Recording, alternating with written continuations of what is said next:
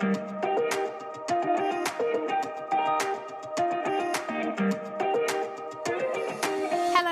my name is Angela Cox and I am the Mindset Mentor, and this is the Mindset Mentor Meets podcast.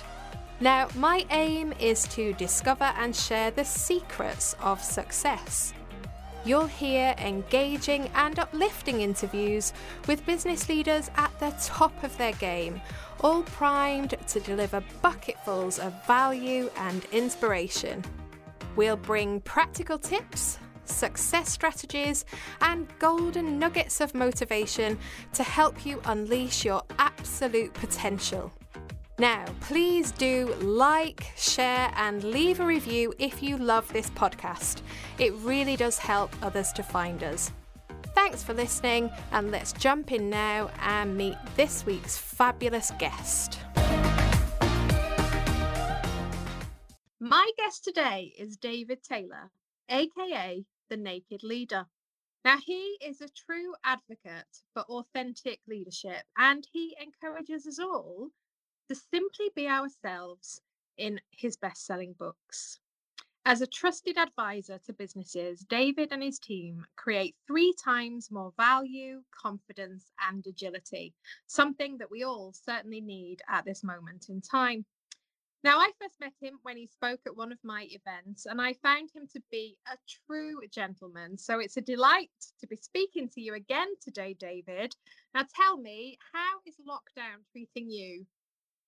Lockdown is started off like everyone else as a bit of a surprise and a shock to the system. Very quickly realized that if I don't start putting to practice things that I invite other people to do, then I'm not being very authentic. So decided I would write a book during lockdown. I thought it'd be about 6 weeks, and do some free wellbeing calls for the NHS, and generally spend great time with my family. So I think that any issues we have with lockdown are nothing like the issues that families who have lost loved ones and many other countries have. So I think lockdown certainly made me realize how lucky we are. Oh, absolutely. There are so many people saying that whole kind of gratitude piece and realizing what's important. And it's a joy to hear that you've written another book. What's it going to be called? Just between you and I, it's going to be called, yes, it's going to be called Bliss, BLISS. Oh, we all need some bliss in our lives. And I'm guessing that it's going to be well-being themed then.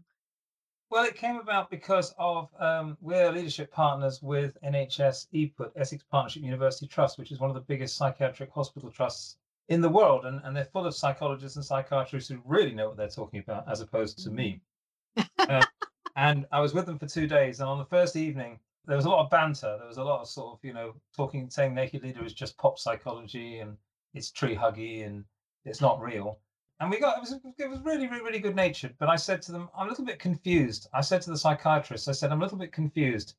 And the one extreme you have the people who have, in the hospitals that you're looking after.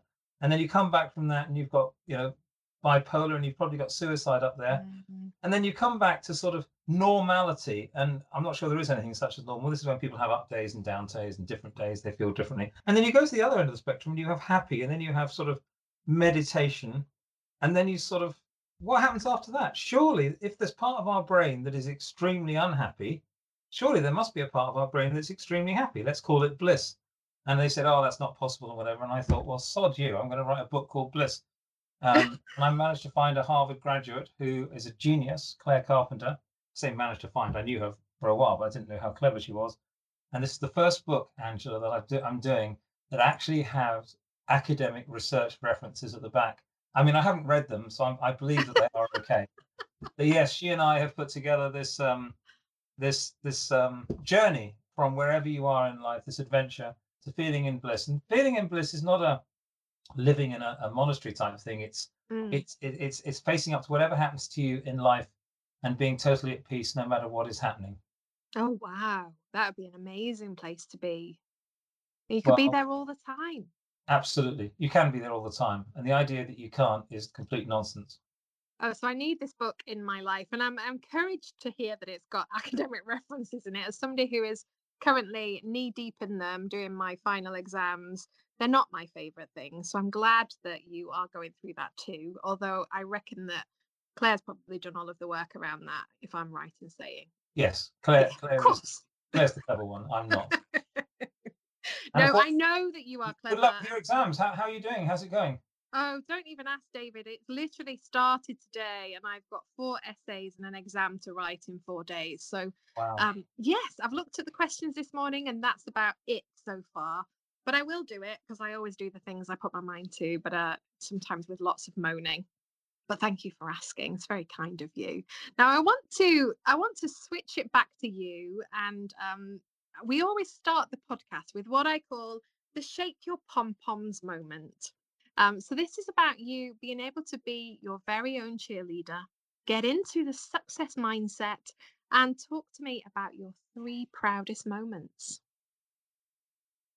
Well, my 3 proudest moments are probably when my daughter Olivia, having been diagnosed as dyspraxic, which is a sort of sister to dyslexia. It's clumsy child syndrome, it used to be called.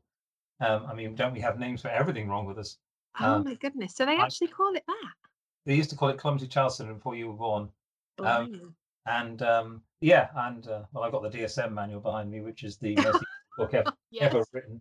And there are something like 76,000 things wrong with us at the moment. But anyway, I left a Sudoku on. We were doing all sorts of exercise with her. She was getting kept back late at school. Basically, there was something wrong with her, and Hmm. I was doing I love doing the times Sudoku, and I was on a super fiendish, and I just couldn't get this one finished. I left it in the kitchen, went off and made a call or whatever, came back literally 15 minutes later and it was finished. And I looked and I was quite Wow. insulted to start with. Somebody had finished my Sudoku and Olivia had finished it in 15 minutes. And this young lady not only turned her disadvantage into an advantage, she got into Southampton University to study maths. She got a first class honours degree and Wow. went on to work with BT and OpenReach. And I think my third place, no, I can't say that. My first equal proudest moment was traveling to Southampton to see her getting her degree award, which was 26 seconds.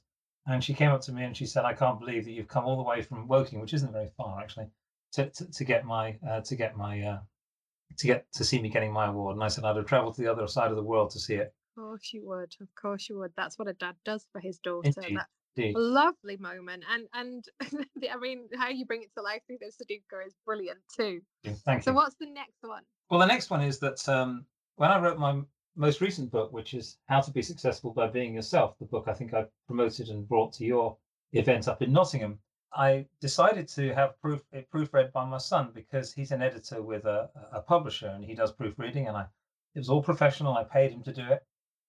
What I hadn't prepared for was that he would actually really proofread it. Um, and so he booked half a day on a Saturday afternoon, 2 o'clock till 6, to go through the book. And I was assuming it was everything that was wrong with it. And I wasn't wrong. He really ripped into it Wow. and was very professional. He said, "You use the word indeed a lot," which I said, "Indeed," which I thought was funny, but he didn't find it very funny. And so he said, "I've taken out most of the indeeds," and basically talked to me for probably 2 3/4 hours trying to improve the book. And then I said, "I need to go and have a lie down now." And he said, "Well, would you come back? Because I've got my own personal opinion of the book to give you." And I'm thinking, oh my God, if he thought this professionally, what's he going to think personally? And I came back and I sat down and I said, "Okay, give it to me. What do you personally think?" And he said, "I think it's the best book I've ever read." Oh wow. Has he read many? Yes, he's read hundreds. Thank you, Angela. I think he's sorry, I was a bit slow on that one. I think he might have read 2 or 3. No, so I should have said, but I mean, yes, he has. that is He has. massive praise, isn't it? From a publisher. It's huge praise. It is absolutely, absolutely. I think my proudest moment, though, I've got too many involving my wife, but I would say that my proudest moment was with a young girl from the Prince's Trust who'd spent most of her life. She was born addicted to drugs because her mother was addicted to drugs. Oh, She spent her formative years brought up in a prison, sorry, because her mother was a youth. She was 14 when she gave birth to this girl. wow. Been in and out of trouble all her life.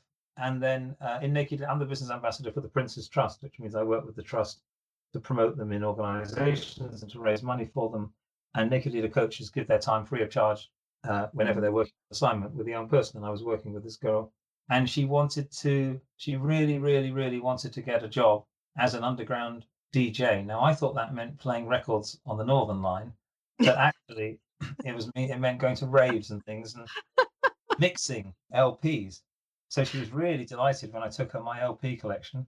I Which, bet. by the way, you won't know, Angela, you're too young, but they're long playing records. They're very big and they're black and they're round. I know what they are. Oh, you know what they are? Sorry, I thought you Of were. course I do. Um, and that's my revenge for how many books does my son read. Absolutely. I'll take it.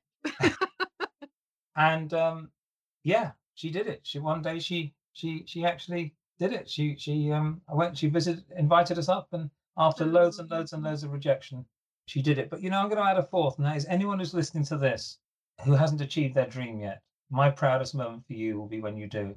And don't ever give up. I say to you, don't ever give up or let anyone tell you that you can't achieve your dream, because you are amazing just as yourself, and that's all you need to be in life.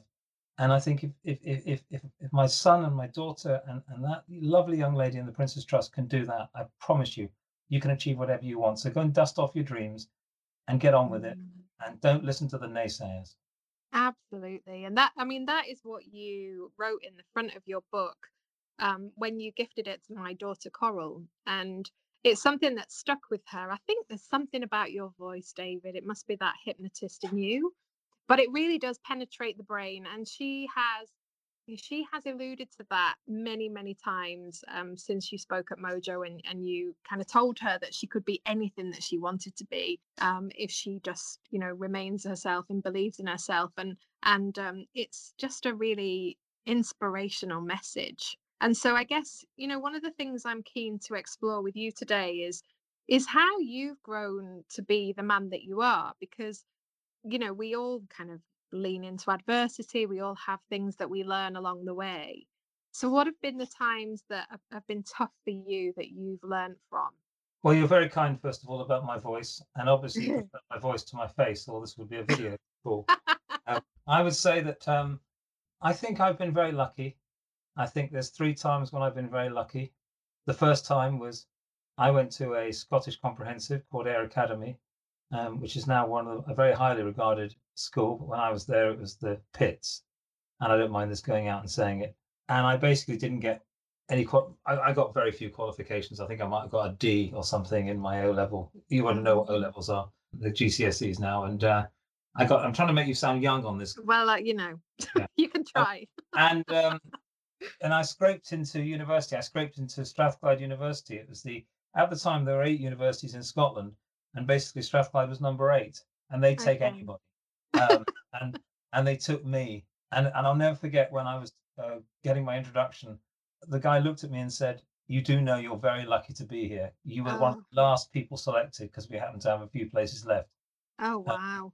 And I thought, oh my God, I've got to do something. And I discovered a memory technique called the Trent Plan, which has long disappeared into history. And basically, the Trent Plan played on the brain's ability to associate, or the brain wants us to survive, and so we live by association. And I learned a memory technique and basically graduated with an honours degree. Wow. And the amazing thing about Strathclyde is that as soon as I left, it leapt up the tables. And it's now number 6, I think, of 29 universities in Scotland.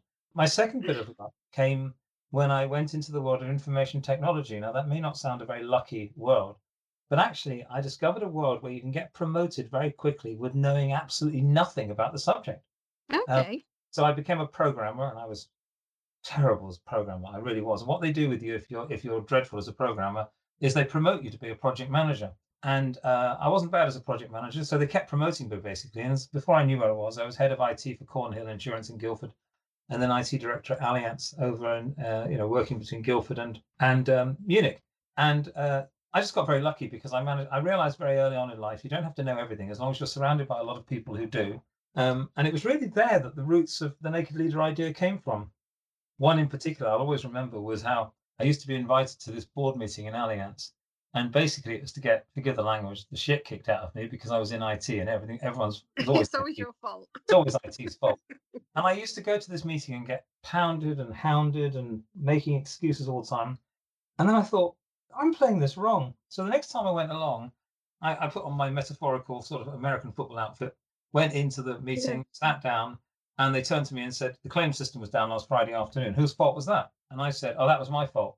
And you could actually hear a pin drop. He looked at me and said, it was your fault. Yes. And I said, and they said, oh, and by the way, such and such has also happened, and that's gone wrong. I said, oh, that's my fault as well. And somebody else looked at me and said, but I did like the system that you put in, for whatever. And I said, oh, that was James, or that was Rachel, whoever. And I suddenly realized if you take the blame for everything and you praise for nothing and you name somebody in your team, basically you can't go wrong as a leader. So I got very, very lucky being in IT because I was promoted on the basis of complete incompetence, reached a very, very senior level entirely off the back of other people. But I have to say, I give them complete credit. And then the final bit of luck, of course, was when The Naked Leader, which we only printed 250 copies of, took off. And so many things happened. A Radio 2 presenter read it, and the Daily Mirror featured it because a lot of the money goes to charity, the Children's Society. And Professor Jonathan Gosling at Exeter University Business School hated it. And he sent an email out to thousands of students telling them not to buy it. And all of this combined to it, 250 copies going out there, and it's selling over 11,500 in the first 15 seconds. Wow. And it went from 19 million to number one. And so we decided to call it the fastest selling business book in the world. And we've never been challenged on that. And I don't see why we would, because I can't think of any other business book that's fast selling as that. So basically, I've entirely got to where I am as a result of luck. That's the bottom line. I wouldn't agree with you there, but you can tell yourself that. But I think it's more than luck. I think there is a lot of wonderful traits about you that helps you connect with people right at their very soul, and it's that I think is the draw, and that's why people trust you and they want to be, have you as their advisor. And of course, you're working now in China, aren't you? Tell me about this.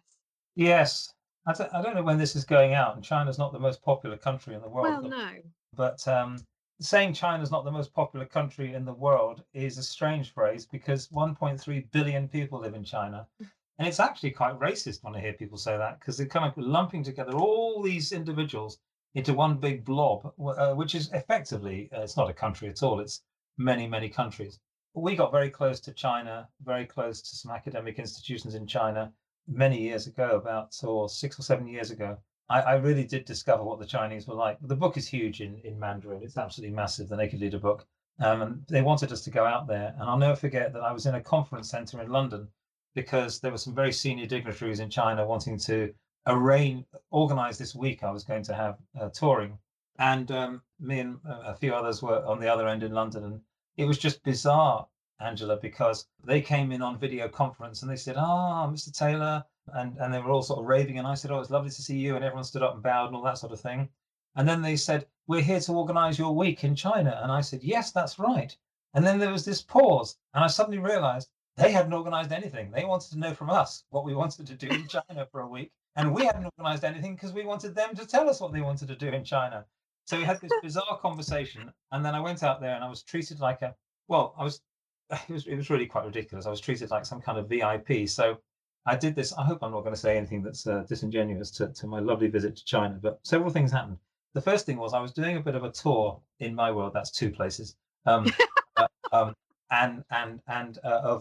Eastern Europe with the book, and I didn't want to get ill, and I'd heard all things about Chinese food. So my wonderful PA who runs my life, Sue Cabo, phoned ahead and basically tried to explain to somebody who doesn't speak English that David doesn't want to eat anything dodgy when he's in China. This translated as, well, I'll tell you how it translated, because the first night I arrived, they gave me a feast, a dinner feast in my honor, with lots of local dignitaries in Beijing and everything. And I was sitting in a big chair and I had Lauren next to me, who's my wonderful translator, and she has been ever since we started.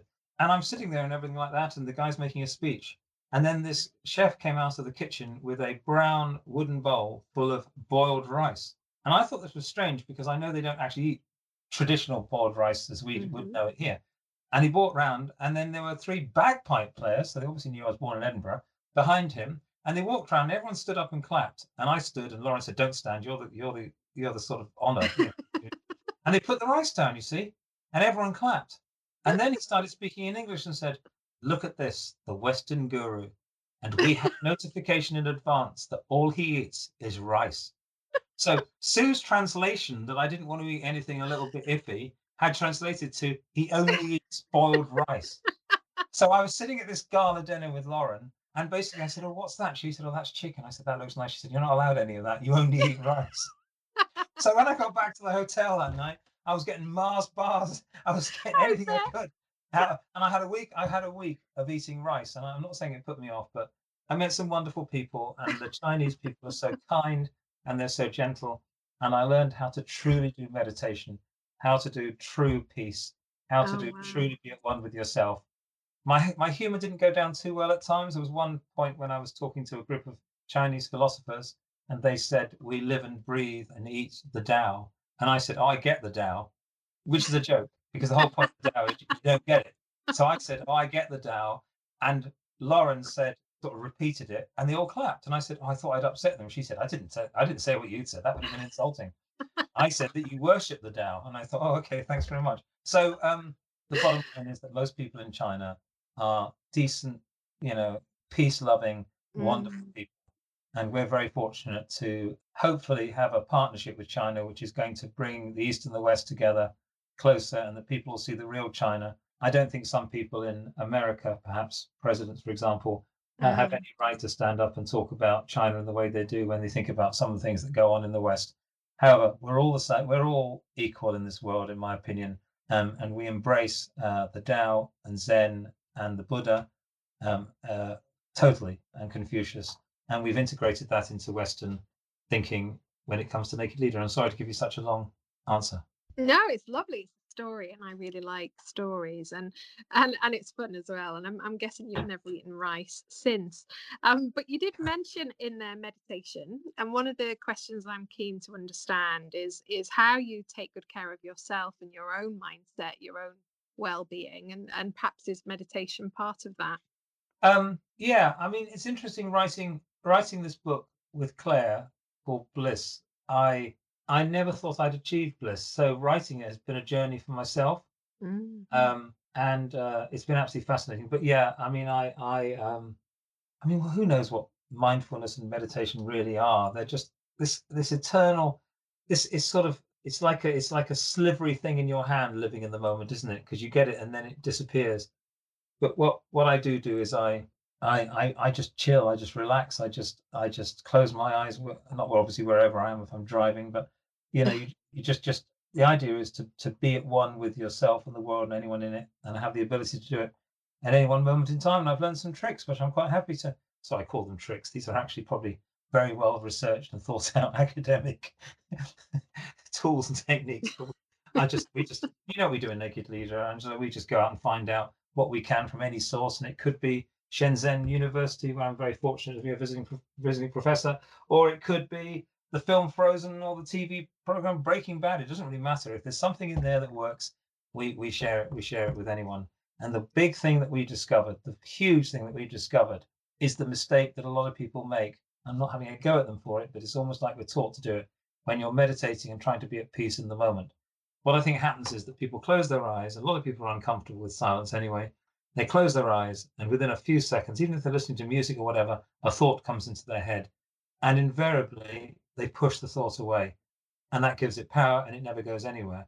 Other advice on meditation I've seen in the West is allow the thought in and basically just store it somewhere in your mind, a filing cabinet. Well, that doesn't work for me because once I start, a minute's quite a long time. And if after 10 seconds you've had three different book ideas, I've got so many filing cabinets going the rounds. You've got three, one over there and one over there and one over there. So the technique is this: when you're sitting very still in a special place and you're focusing only on your breathing, any thought that comes into your mind, allow it in, allow it in, and it will complete itself, dissolve, and disappear. It's that voice, David. It's that voice. You've You're very kind. It's not just the voice. There are some real secrets that we have, which I'm happy to share on this podcast. it's the language, isn't it, as well, and the way It's the that you. it's a number of things. It's it's a number of techniques all rolled into one. So it's a placebo. I can't believe I'm sharing all this. This took many years to master. There's a certain element of the placebo, which I'm sure people know is a sugar pill. It basically is a sugar pill of language. If you're in a position of authority, and I suppose as a clinical hypnotherapist, which I am, I'm in a position of authority. And if I tell somebody that something's going to happen and it's in their interest for it to happen, so it's entirely ethical, then it will happen. I mean, I stop people smoking, and we hire a room in London, and we put a note on the door and it says David Taylor, hypnotherapist, and somebody goes down and collects them, and they say, "This is you're here to stop smoking, aren't you?" So there's placebo number one, and they say yes. What will you do instead when you stop smoking? Placebo number two. As we go, David stopped many people smoking. Number three. Then we go to my room, and it's got David Taylor hypnotherapist on. And don't tell anyone this, but when they walk in, I've got my certificates all over the wall. They're all in different languages. They're all the same certificate. I only got one certificate. So it's in Japanese and Chinese and whatever, and I put them all over the wall. It's like when you walk past a trophy shop, you think, "Oh God, that guy must be good," and all those trophies he's won. And you see this, and then I sit on a chair slightly bigger than them, and I say, "Oh, I understand you're here to stop smoking. This is placebo number 11." And so it's first that. Then there's an element of an extraordinary story that I was basically coaching a guy who worked. I won't name him because he won't talk to me anymore. That's a joke. But I was coaching a guy from Walmart, and he wanted to. He was having confidence issues with regard to speaking at a big conference. And I was over at Ulster University Business School in one of my favourite countries, Northern Ireland. I got a phone call from Sue, and this guy wanted to see me that evening. So I said, "Well, I'm over here." And they said, "That's okay. He'll come over to you, and he'll get a flight out of Belfast International later on." And I said, "Okay, you know the rules, Sue. One, he mustn't have any alcohol. Two, he mustn't eat anything, because digestion, as I'm sure you know, Andrew, is one of the, well, you certainly know, you're an expert at it, having written that brilliant best-selling book that I can't remember what it was called, but it was bloody good." You only endorsed it, David. It's called Enough. It's called Enough. Yeah. I knew it was. I knew it was something like that. And my books are easy to guess because they're all called Naked something. And basically, he arrived and he was pissed and he'd eaten. That's right. And I couldn't get a room, so we had to do it in my bedroom. And it was very weird, Angela, because I had this businessman, and you know when you stay in when you stay in a room, a hotel room, you have this little glass table, a round table in the corner of the bedroom. Yes, with the magazines on. Yeah, magazines. Yeah. I've always wondered what that table was for, and I discovered what it was for. It's in case you bring a businessman to your room and it's all a little bit embarrassing, and you want to hypnotize him. It's at the glass table. Anyway, he was eating a McDonald's when he walked in. He was clearly pissed on wine, and I had to invite him up to my bedroom. So we're sitting there, and he was also late, so we only had about 25 minutes. And although there's a lot of stuff written about hypnosis, which is absolute rubbish, unfortunately peddled mainly by stage hypnotists, hypnosis is a heightened state of awareness, not a reduced state of awareness. It's an extraordinarily powerful thing. It gives you direct access to the subconscious. So he said, "Hypnotize me." And I thought, well, I can't. So what I did, Angela, was I talked to him as if he was hypnotized, as if I'd already done the trance. If you can see me, yes. I'm at the trance. So I just talked to him as if he was hypnotized, using normal everyday language. And it didn't have as big an effect as if I'd hypnotized him. It had a far greater effect. Wow. I was stunned. So for my How to Be Successful by Being Yourself, I thought, I wonder if I could write everyday words in normal language with nothing to do with hypnosis, and people could feel differently just by reading those words. And so we've invented a thing which we started off by calling hidden hypnosis, but people thought that was some kind of threat.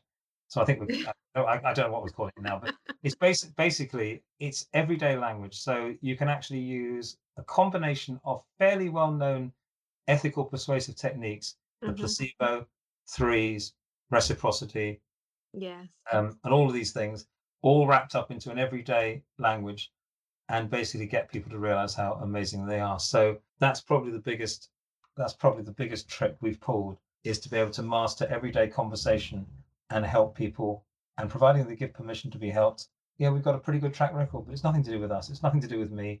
It's entirely to do with them. Well, you do have that effect, though, because I listened to the book while I was on a sun lounger on holiday a couple of summers ago now it was. And I think it is all of those things that you've mentioned, but also the combination of those with your voice. That's the trick. That's the thing that really gets you to buy in as a listener. And, Right. you can't help it. I'm surprised we didn't bump into each other, because I was in Southend that year as well. But you're very, very kind to say that. Well, I have to let you take some praise, because this humility is wonderful, but credit where credit is due. And so I'm going to test you now, David. I'm going to test you with the 5-second game rule. Okay. And this is my children's favorite game to play. And you only have 5 seconds to give me 3 answers to a single question. So are you ready? Yes. Hang on. How many questions are there? I'm going to do 2, but you need to give me 3 answers to the first question. Yes. Okay. Okay, so David, in the 5 second game rule, can you give me 3 traits of a successful person? Humility, belief, charisma. Oh, boom! I love the last one of my favorites. Well, you are so charismatic. Oh, you're very kind. You can come again, David. Okay, and then let's do another one then, as you're good at it. So let's do, in the 5 second game rule, David, can you give me 3 things that you can do to perk up your mood? Breathe deeper. Listen to an inspirational piece of music. Surround yourself with positive people. Oh, definitely. Definitely the last one. Surround yourself with positive people. But the other None of two, the no? You didn't negativers. like the other two? I did, of course I like the other You said I two. like the last one. You didn't mention the other two. That's not very fair. I was going to ask you which piece of inspirational music you thought. Oh my God. That's an amazing No. question. I'm not sure you can even answer that in 5 seconds.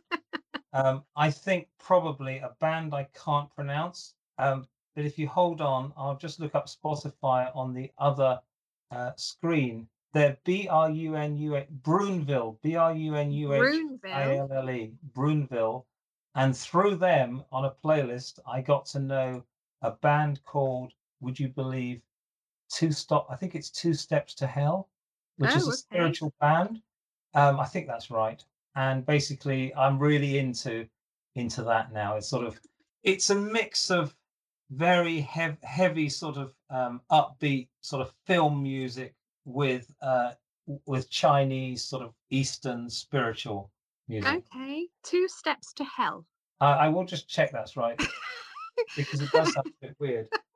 Because it sounds like it's Hellish. wrong, doesn't it? Hold on a second. I have to say, mine would be Mr. Brightside by the Killers every time.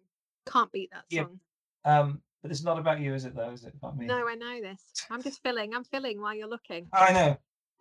Yeah, Two Steps. So 2 Steps from Hell. So that's better, better. 2 Steps from Hell. Yes, I knew there was. I knew there's a big difference, isn't there? One of the books I'm working on. One of the books that I'm working on a book to help people come to terms with the loss of animals and pets. You've been working on this for ages, David. Yes, yes.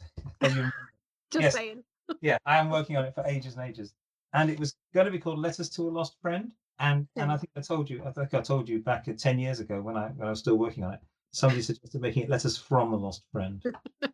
So those twos and those froms are very important. But that book's coming out that book is going to be finished on Monday. Really? Yeah, what time you finished it? Oh no, I don't know which Monday, but it will be a Monday. I've decided that book will be finished. I don't know which month or year, but it will be finished on a Monday. You are just full of joy, and I am going to ask you now the absolute killer question. And the killer question for this podcast, David, is, and I can't wait to see what you're going to say, is what is, in your view, the absolute secret to success? Do I have 5 seconds, or can I think? No, you can think. Not too long.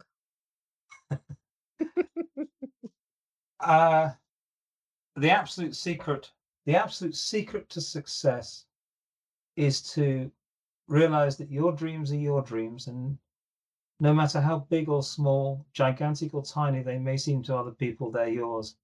So if your secret to success is getting a new job and you get that job, that's fantastic. If your secret to success is making coffee perfectly, that's fantastic. If your secret to success is changing the world, that's fantastic. Just don't let any other people judge you. The secret to success is to have a personal idea of what success is and go with it with all of your heart, mind, body, and spirit. That's the secret to success, in my opinion. I love that. Were you reading that from your book? Do you really think I'd write stuff that good? No. It was so articulate. I loved it. Well, I did have somebody next to me who was telling me what to say. Would you like to know who that is? Was it your interpreter? It is Olaf from Frozen. Oh, you Olaf can't beat Olaf, Frozen has given me. We do these video calls with organisations and videos where you can see people, Angela, as opposed to just here. Well, yes. And I have an Oscar here and I have a Buddha, but I have an Olaf, and Olaf sort of just inspires me so much. You can't beat him. become, well, I wouldn't want to beat him. That'd be cruel. So what you're saying is the secret to success is defining success in your own eyes Yes. and staying in your own lane as you go towards it. Yes. And also help other people with their, once you've got that, you don't need to talk about yourself anymore. That's Yeah. what I think true humility is. Then you can devote time to other people, as you do in your life, Angela. You know, you've touched thousands of people's lives. You've kept going when you've been in the face of great adversity, when jealous people had a go at you. You've got a beautiful daughter who's so lucky to have you as a mum. And so success is not just about yourself, but I think when you know it's not about you, it's always about someone else. And I think that's probably the secret of success is, yes, have success for yourself and give unconditional love to yourself, but also help other people achieve their success rather than putting them down all the time. I suppose if I was going to sum it all up in one line, other people's failure is not your success, and other people's success is not your failure. Oh, boom. I love that as a finisher. That is amazing. I hope that is written in your book, David. It's a good one. Can I just say to anyone listening that if anything I've said is a quote belonging to you, because none of them belong to me, instead of taking legal action out against me, please will you write to me? And I promise that anytime I use that quote in the future, I will give your you reference. Yes, and I don't know where all these quotes come from. I love it. You're just like a coin collector going along and That's right. taking all the wisdom. Yeah. Nothing wrong with that. Share and it. taking Share away it the with time. jargon. Taking away the jargon. Oh my days, yes. You know that is the bit about academia that is the worst, is all of the kind of the fancy words and the bits that are more complex than they need to be. So if you're taking away the jargon, you'll always be a friend of mine. Thank you. I know you want to finish now, but I must just finish with one quick story, if I may. No, go ahead. I had a tenure at Warwick University Business School. I had my 7-year tenure as a visiting professor of leadership, and I loved it. And then my very first event, I followed on from a professor of psychology, and then I went on, and then we had a break, and we were having coffee together. He came and sat down, and we had coffee together, and he said, "Very good, David. Didn't agree with everything you said, but very good." And I thought, well, that's praise indeed. And he said, "Little tip for you, David. When you follow on from another speaker, always refer back to what that speaker said. It's good manners, and it shows you were listening, and it shows we're as one." I said, "That's really good advice. Thank you." Anyway, carried on. He wouldn't give up. He said, "You didn't refer to me at all." And I said, "Yes, I know."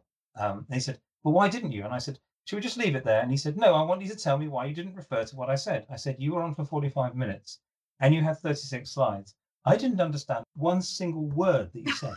I didn't understand a phrase you said, and I didn't understand any of your slides. So that rather prevented me from being able to, with any authority or any gratitude or any understanding, refer to a single word you said, because all you talked in was complete and total gibberish." And he got up and walked away, and I never saw him again. But it's true. This is what academia's got to get over. We live in the real world. We don't need, I mean, get this. This is my final comment, because then I'll stop talking. Angela, I'm listening. There's a university, which I won't name, because I won't name. But anyway, there's a university in America, and they took 18 months of research to establish that if you believe you've got a good memory, you will have a better memory than if you don't believe you've got a good memory. Duh. So what I do on courses sometimes is I have a bit of a laugh with people, and I talk about the conscious and the subconscious, and if you believe something to be true with your conscious mind, the subconscious makes it true. And I said, would you like to replicate an 18-month research piece in 18 seconds? Hands up all the people who've got a good memory. Yeah, who think you've got a good memory. Yeah, do you find you remember things? Yeah. Hands up those who haven't. Do you find, yeah, great, 9 seconds. What is academia up to? What is academia up to sometimes? On the other hand, wasting all the money. On the other hand, we do get a lot of stuff from academia. Yeah, we do actually quote a lot without the jargon. It's highs and lows, isn't it? Always. Yes. David, your energy is just delightful. I always love speaking to you. It always lifts me. And thank you for being so much fun, so honest, and having all of that beautiful humility that you always bring. Thank you. And of course, we will share the details of your website and the wonderful books that you've written, and maybe the new book if it's going to be out, and maybe the one about pets that will be out sometime soon on a Monday. Indeed, and it's been an absolute honour. I don't do many of these, Angela, because, well, frankly, I don't get invited to many. But I've enjoyed it, and I wish everyone listening to this well. And you take care. You're a special person. No, you're very kind. You take care too. Thank you, David. Bye-bye. Bye.